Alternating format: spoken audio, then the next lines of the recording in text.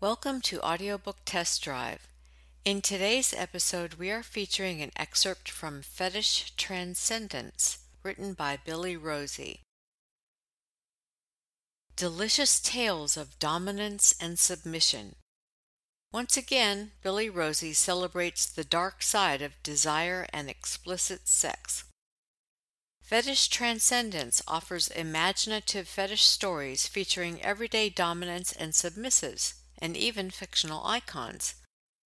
There's Freddie, a security guard in an exclusive London store who has a very creative way of dealing with shoplifters, but one day his kinky transgressions earn him a comeuppance of his own.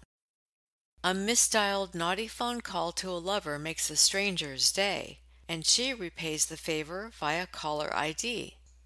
Josiah has an exotic, erotic taste for les moules. Sherlock Holmes and Watson solve yet another intriguing mystery through the powerful force of outrageous sex, and much, much more. And now for your listening pleasure, an excerpt from Fetish Transcendence. Dirty phone call. Touch yourself. What? What did she mean, what? She should be telling him to fuck off, low-life, bloody fucking bastard piece of shit fucking pervert. You heard me. Touch yourself. Now. The caller's voice was low, cultured, beautiful, mellifluous, runny honey, or like smooth, rich espresso with just a hint of a bite. Out of keeping with the obscene demand he was making of her. His voice alone made her wet, let alone what he was telling her to do.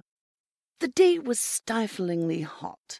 She felt breathless, giddy with heat. Her nipples peaked into hard buds. Without realizing, her hand went to her breast to stroke them. She sank into the leather sofa and ran her forefinger lightly beneath her yellow cotton dress. She'd been getting ready to go out and had to rush to answer the phone's demanding ring.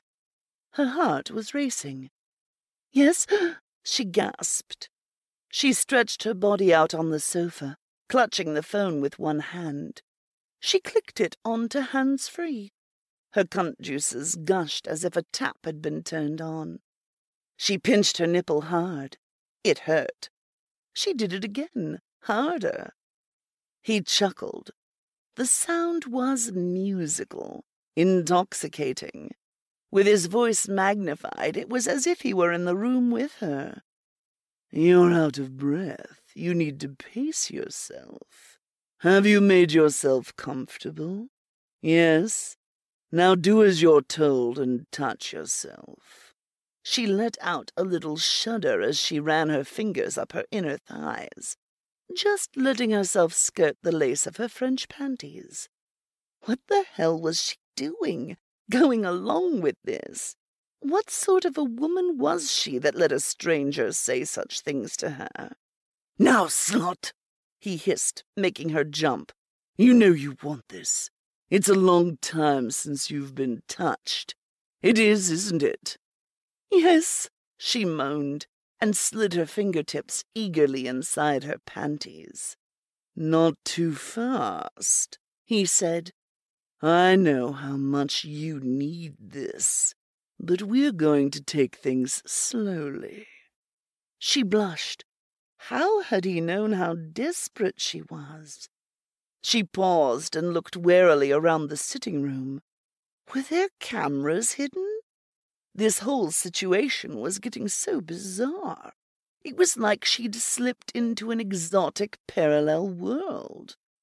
He laughed. No, I haven't got cameras on you. I wish I had. Oh, God, now he could read her thoughts as well. Did he know how turned on she was? I'd like to see you blushing. I know you're blushing. This is all a bit much for you, isn't it? Her arousal was making her squirm. Oh, yes, I do need this, and yes, I am bloody well blushing, she yelled at him. Her frustration was obvious in her voice.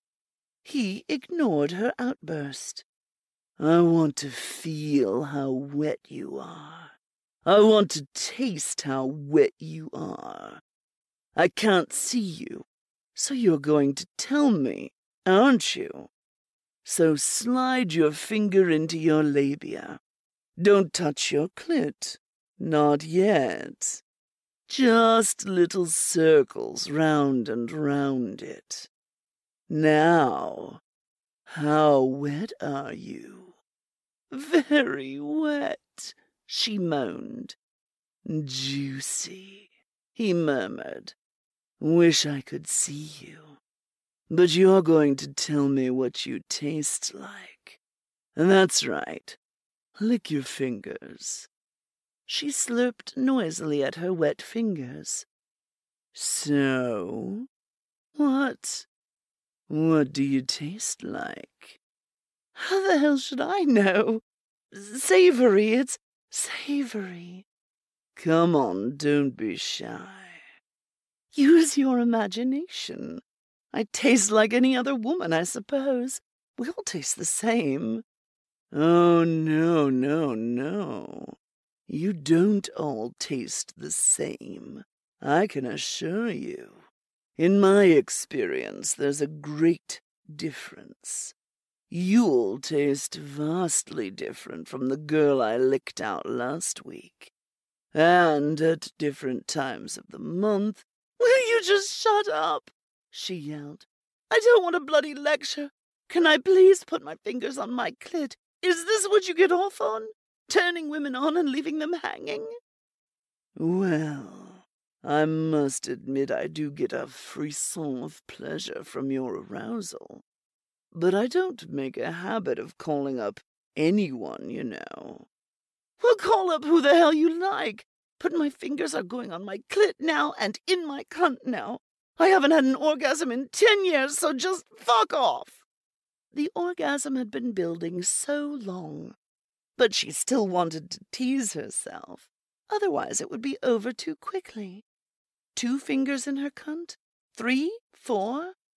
Do you want to know how many fingers I've got in my cunt, pervert? She shouted. Well, I'm bloody fucking fisting myself, and it feels great. And my fingers on my clit. Oh, that is good. It's so good. Oh, no, I'm coming. Don't want to yet.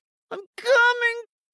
She held her breath as her hand squished and squelched in and out of her cunt. She didn't know if it was possible to get her whole hand in her cunt, but she was giving it a damn good try. How long could she hold her breath for? If she breathed, she would lose it. She wouldn't come. Orgasms for her had always been an elusive butterfly, a beauty flitting away just as you thought you were going to catch it. Time it wrong and it slipped away, and she'd be left sobbing with frustration. No, don't breathe. Mustn't breathe. She was coming. How could she have denied herself this for 10 years? Then, yes! Her cunt contracted around her hand, her feet and toes clenched like claws, eyes screwed tight, her anus puckered and quivered, and a divine tingling rush swept up her spine and over her breasts. She felt the flush on her neck and over her chest. Her nipples were hard like tiny stones. They tingled. She could almost hear them buzzing. Wow, she heard the anonymous voice say in a low voice. She sank into a stupor of post-orgasmic bliss. She opened her eyes lazily. A bee droned sleepily at the window. She glanced at the vase of orange tiger lilies she'd arranged earlier. Beautiful, sexy flowers. A stamen on one of the blooms was bending over and down, caressing its carpel, like a little penis touching its center, its tiny clit. She smiled, copulating with itself. It happened all the time. Nature said it was okay. Not wicked. How could something that felt so divine be wrong? His voice came gently over the speakerphone. Jane? Jane? Are you okay? She should speak, reassure him, thank this stranger for helping her have such a wild release. But she remained silent, just breathing, just watching the muslin curtains drifting in the gentle breeze. It was such a hot day. He spoke again, more urgently. Jane, just tell me you're okay and I'll hang up. Cold reality crept in at the door. Not quite back yet, she breathed. Give me a minute. But tell me, just who the bloody fuck is Jane? Nothing. Not a word. The line went dead. We hope you enjoyed listening to this excerpt from Fetish Transcendence. If you would like to hear the entire audiobook, it can be purchased at Amazon.com, Audible.com, and iTunes.com.